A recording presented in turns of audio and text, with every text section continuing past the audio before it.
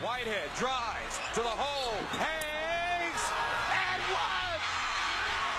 Isaiah Whitehead ties it up at 67. Outlet pass, Arcidiacono, front court, slips, fires, and that's it! The Seton Hall Pirates defeat Villanova 69-67, and for the first time in 23 years, they're Big East Tournament champions. For the latest in Seton Hall basketball and Seton Hall athletics, this is Courtside Pirates with Chris Paizes. Myles Powell gives Seton Hall the lead with 1.1 second to go. What a shot by Myles Powell. Thompson shows it. Cale steps back, lets it fly. Pure! Miles Cale, 84-83. And Seton Hall knocks off the number 9 team in the nation. 84-83. What a win for the Pirates. This weekly podcast will recap every men's basketball game throughout the Pirates season. Pow from Trenton. Woo! What Trenton makes, the world takes. With special guests along the way, Courtside Pirates will dive into the Pirates season after every game, giving you my thoughts and opinions as Seton Hall looks to return to the NCAA tournament. McKnight will inbound. Powell, they throw it up the Mambo, and it goes at the buzzer! Oh my goodness! This is Courtside Pirates with Chris Paizes.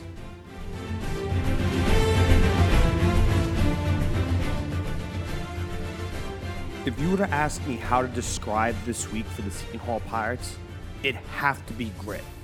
Because that is what this big win was against the Golden Eagles.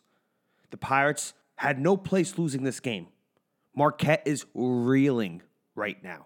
They cannot get out of their own way. And if the Pirates did not win this game, there'd be a lot of questions by the committee come March. Do the Pirates deserve to be an NCAA tournament team? And once again, the Pirates found a way to grit out a tough game that they were never at any really point in full control of. Pirates scored 57 points.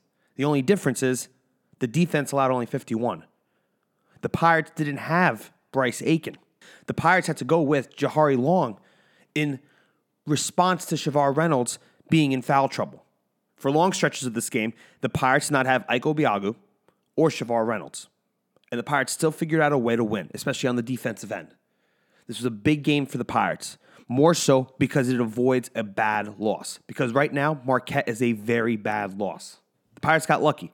They figured out a way to win, and not luck in the sense that they got the game handed to them. Lucky in the sense that they avoided a disaster of a loss at this point in the season. You can't lose games right now. Not to teams like Marquette. Not to teams like Marquette who are in the bottom half of the record in the conference. Marquette is at 5-10 overall right now after this game. 5-10 overall in Big East play. 9-12 overall for the season. You can't lose that game. The Pirates right now are 9-5 in conference play. And 12-8 overall. And they have really, like we said last week, righted the ship. Got back on track. Had the week off now with a bye. And here they are, ready to go. We're going to dive into the game against Marquette. We're also going to dive into the Seton Hall women's program, who returned from their pause, which is very exciting for them because now this is the third time they've had to deal with this. And the Pirates are in a position right now with Coach Bozzella at the helm to try to find a way to get a couple key wins down the stretch and get in that top 4 of the Big East Women's Conference. They need to get to that top 4. They're hovering at number 5 right now. They're close. They have to get a little bit further ahead. We're also going to touch base on the overall conference and outlook of the rest of the season, and really dive into a couple other key big things, and one of which I'm very excited to share is that I got engaged. And then we're also going to dive into some other key things about the Seton Hall Pirates on and off the court. And you're going to be able to hear it all here on Courtside Pirates, and we thank you for joining us. As always, if you like what you hear, please subscribe to this podcast and follow along on Twitter at Paizes. That is at Paizis for updates and new episode announcements. And above all, I would love to hear from you. Send over some questions on Twitter that could be answered on the next episode.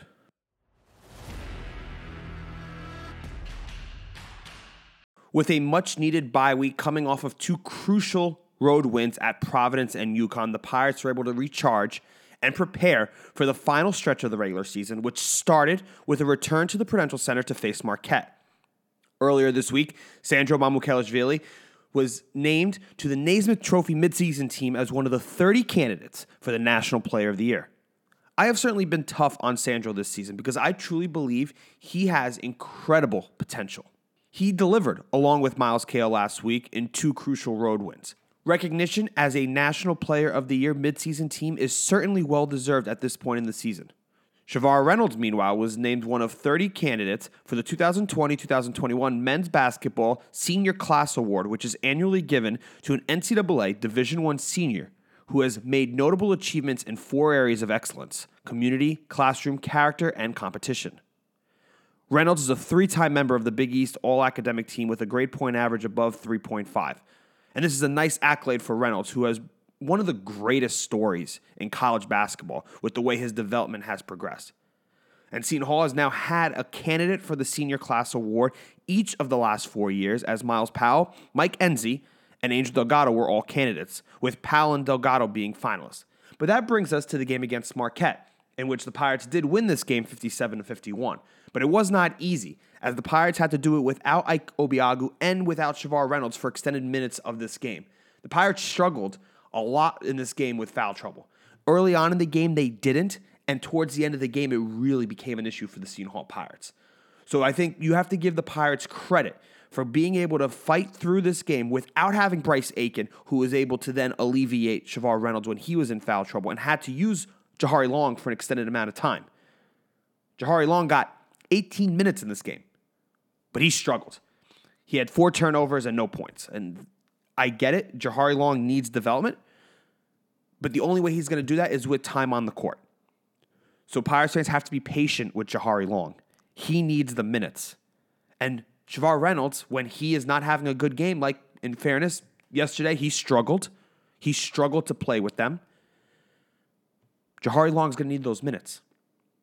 Bryce Aiken, if he's not healthy, next up is Jahari Long.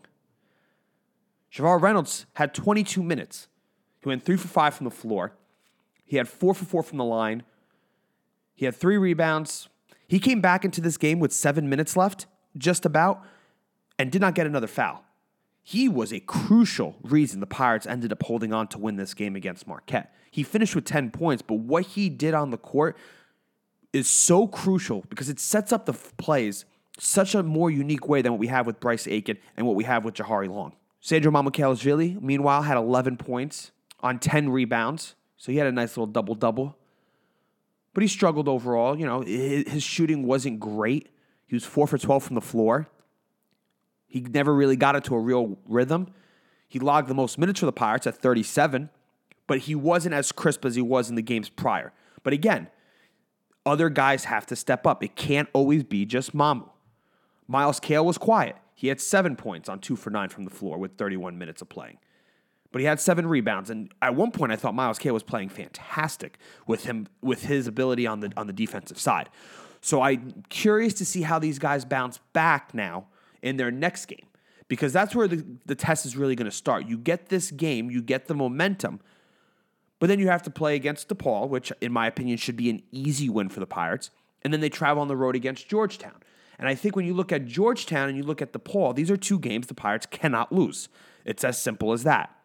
Georgetown is 4-7 in the conference. DePaul is 1-9.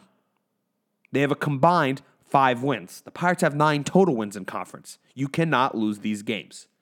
It also gets you to 11 wins in conference play. Coach Willard put them in a horrible position in the beginning of the season to have to grind out games, and it only helped and made them a stronger team because of it.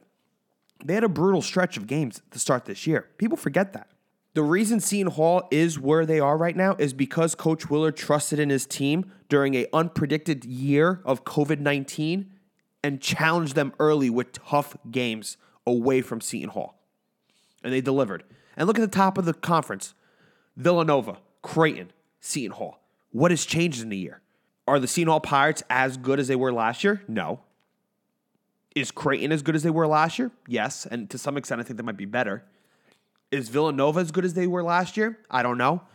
I think they are good, but I think Creighton is better. I think Villanova has, in some ways, benefited from the program pauses. They haven't been able to get exposed, and they've played well overall, but they have flaws. So do Creighton. But the difference is, I think Creighton has more talent and more consistency to win game in and game out. They're a deeper team. But Seton Hall's got a nice little wiggle room right now from that 3 and 4 spot. The one guy, though, I want to talk about from this last game against Marquette is Jared Rhoden. What I said about Jared Rhoden before the season, I still hold true. I felt and believe that he is going to end up being one of the most important Pirates of this season and one of the best Pirates and arguably the best Seton Hall Pirate next year. He might be there right now. He's so good at finding ways to score even when he's not having a great game. And in this game, the Pirates needed him. The junior had a game-high 20 points, including 14 in the second half. That's the difference. The Pirates needed that kind of performance because they didn't get it anywhere else. Mamu had 11. Reynolds had 10. Cale had 7. Rhoden had 20. You got your guy to get you points. I was very impressed with Jared Rhoden in this game. He was 7 for 17 from the floor and 2 for 7 from 3, but it was the rebounding. He had 7, which was tied for second most on the team with Cale. He had 2 steals. He had a block. He only had 1 turnover. He had 4 assists. Jared Rhoden had an overall very good game in 36 minutes of playing. The Pirates shot 40% in the first half. They shot 33% in the second.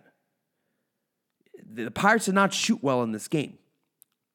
They were above average, mediocre at best from the line. The Pirates have been very good from the free throw line this year, one of the top teams in the conference. But they were at 76.5% on 13 for 17 shooting. This game came down to the final minutes, and in my opinion, it shouldn't have. But it did, and the Pirates found a way to grit out a tough win. And I give them credit for that because without that win, there is no talk about March Madness unless if you win the Big East tournament. There's no talk. The Pirates can't lose games to the bottom half of the conference this year.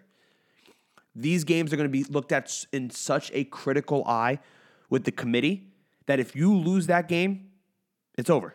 It's over. And it's not because the Pirates found a way to win.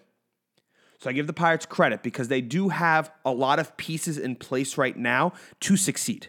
But to get there, they need to keep winning these games. And they have a tougher stretch coming up towards the end of the second half of the year. But the real stretch of the season that's been a gauntlet of a schedule is done. They played Creighton twice. They played Villanova twice.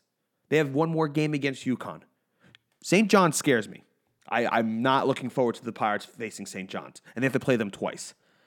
St. John's is on the right path of now in an upward trajectory to do well. And that concerns me because the Pirates haven't played them yet. But games against Georgetown, games against DePaul, games against Butler, you have to win.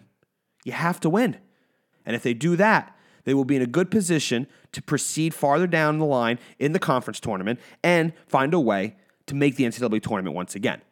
If they do that, they have a shot. And this victory improves Seton Hall to 12-8 overall and 9-5 in Big East play. And it's the 6th straight season that Seton Hall has reached at least 9 victories in Big East play. They have been a model of consistency for a small school. They are doing fantastic things under Coach Willard and this staff. This team has done well. We are at the point as fans and alumni and media where you expect certain things from Seton Hall every year.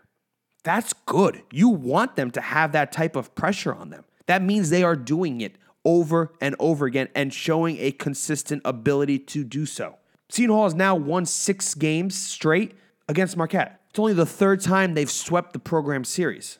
Fun fact, this is also the first Big East win for Seton Hall when only scoring in the 50s since a 55-47 win over USF on January 23rd in 2013.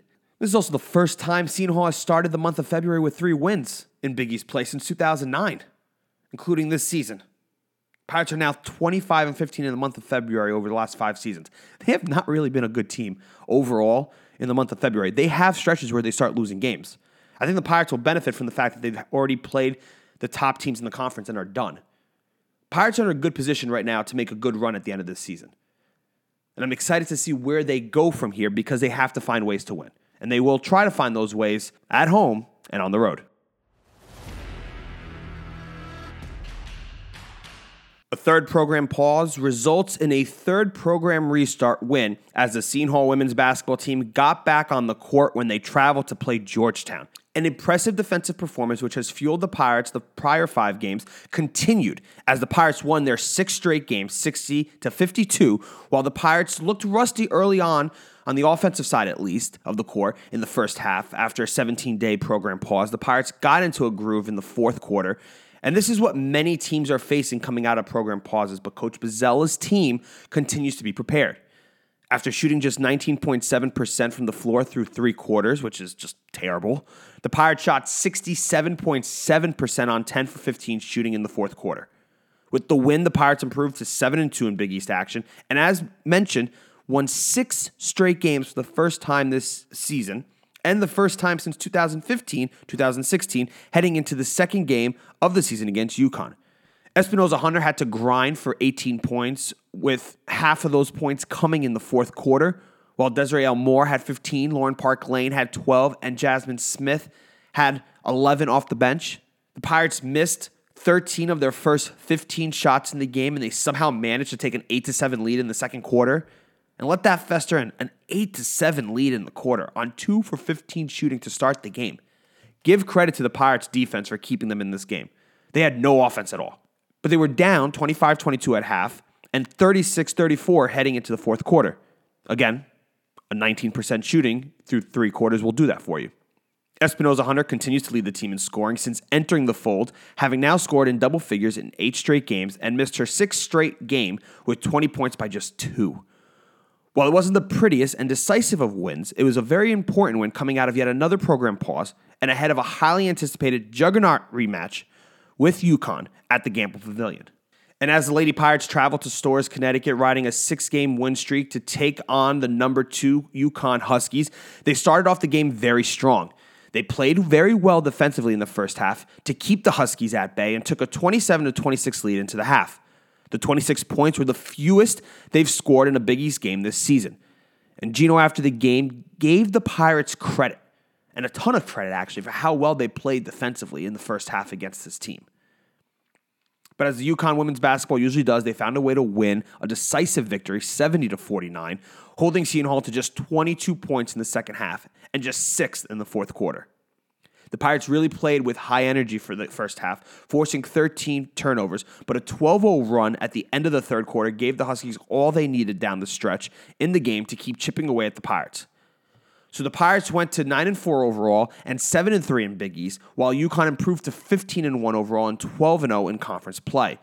But I will tell you what, this UConn team is very good. Great, in fact, but they definitely have flaws. They have had a tendency to keep teams in games early before winning and taking commanding leads, and they have had some serious scares along the way. I remember the last time I was up in Storrs, Connecticut, and I had a one-on-one exclusive interview with Maya Moore, and she talked about UConn and the culture. And even as a student, Maya Moore, you just knew she was destined to do great things both on and off the court. She carried herself as a seasoned veteran, and it is a trend that has continued in the 5 to 6 years since her time at the program. The difference now, though, is the Pirates have to face them in conference play twice a year again. And because of COVID, I hope everyone gets judged on a level playing field. The Pirates have lost 2 of their 4 games to UConn and 2 of their 3 conference losses. Some teams have not even played UConn once yet. And this will really ruin their chances at a better seed in the Big East tournament and potential NCAA appearance. The conference needs to get as many of these games and makeup games in. Not just for the women, but for the men as well. Every game matters down the stretch. And as every game matters, the Lady Pirates lost a tight and tough one in Walsh Gym over the weekend, as the Pirates fell to Creighton in overtime, 77-76. Desiree Elmore put up a game-high 25 points and erupted for 17 rebounds in what is easily her most dominating game this season to date. But that was not enough, as the Blue Jays scored with 1.7 seconds left in overtime to secure the 1-point win. Lauren Park Lane had 19 points, including the final 2, when she drove the lane with 18 seconds remaining to give the Pirates their first lead in overtime, 76-75, which would prove to be the final points of the contest for the Pirates. The big difference in this game, though? 3-point shooting, as the Blue Jays were 10 for 29, while Seton Hall was just 5 for 17. Creighton also won the rebounding battle 42-39. So Elmore gets 17 of those rebounds, while Andrea Espinoza Hunter, who struggled with her shooting, nearly doubled her previous career high in rebounding with 15. But still, outside of really Elmore and Park Lane, the Pirates struggled with their shooting overall from beyond the arc, and that proved to be the difference.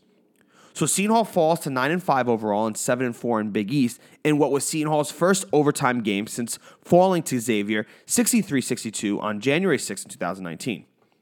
The Seton Hall Lady Pirates now travel this week to take on DePaul in a huge game on the road before coming home to play Georgetown and Providence. After that, the Lady Pirates have just 3 games remaining on the schedule, all on the road, which include at Xavier, a huge game that was postponed at Villanova, and the season finale on March 1st at St. John's. This brings us to our closing segment, Courtside Perspective. It was announced in New York City that fans would be allowed back to stadiums. And while not full capacity, a 10% capacity would be allowed starting February 23rd at Madison Square Garden and also at the Barclays Center. This is big. This is the start of the New York, New Jersey area coming back to normal. It's small, but it's better than nothing. The thought of being able to attend a Big East tournament game this season, regardless of the capacity, is something I'm very, very excited about.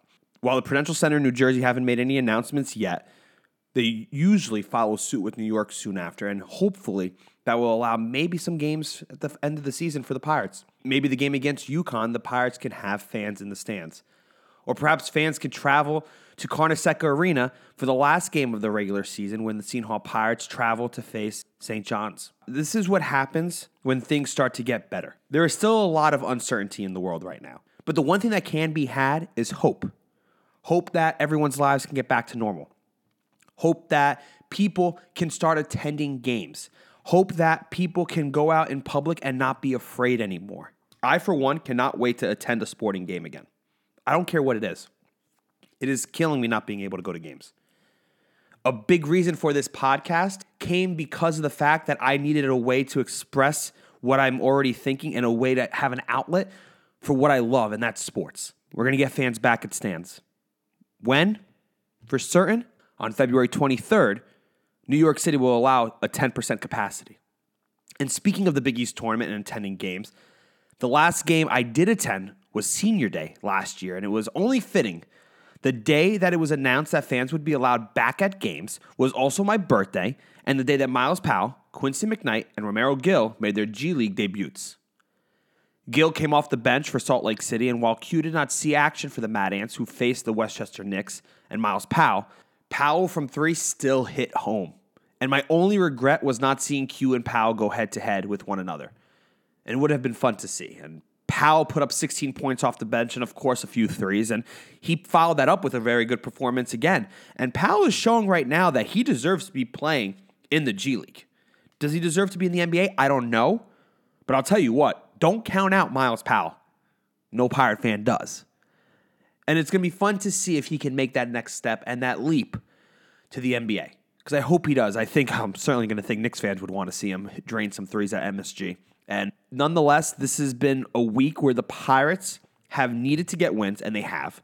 The women's team needs to find ways to bounce back now and get some big wins on the road and at home. And the men have to avoid losing bad games. And they have 2 games against opponents that should not beat them on paper. Now they need to go out and prove it. And I hope you've enjoyed this podcast, and please feel free to subscribe on Apple Podcasts, Spotify, and Anchor, and search Courtside Pirates with Chris Paizis. Also, feel free to follow me on Twitter at Paizis and let me know what you thought about this episode, and send over any questions you may want answered.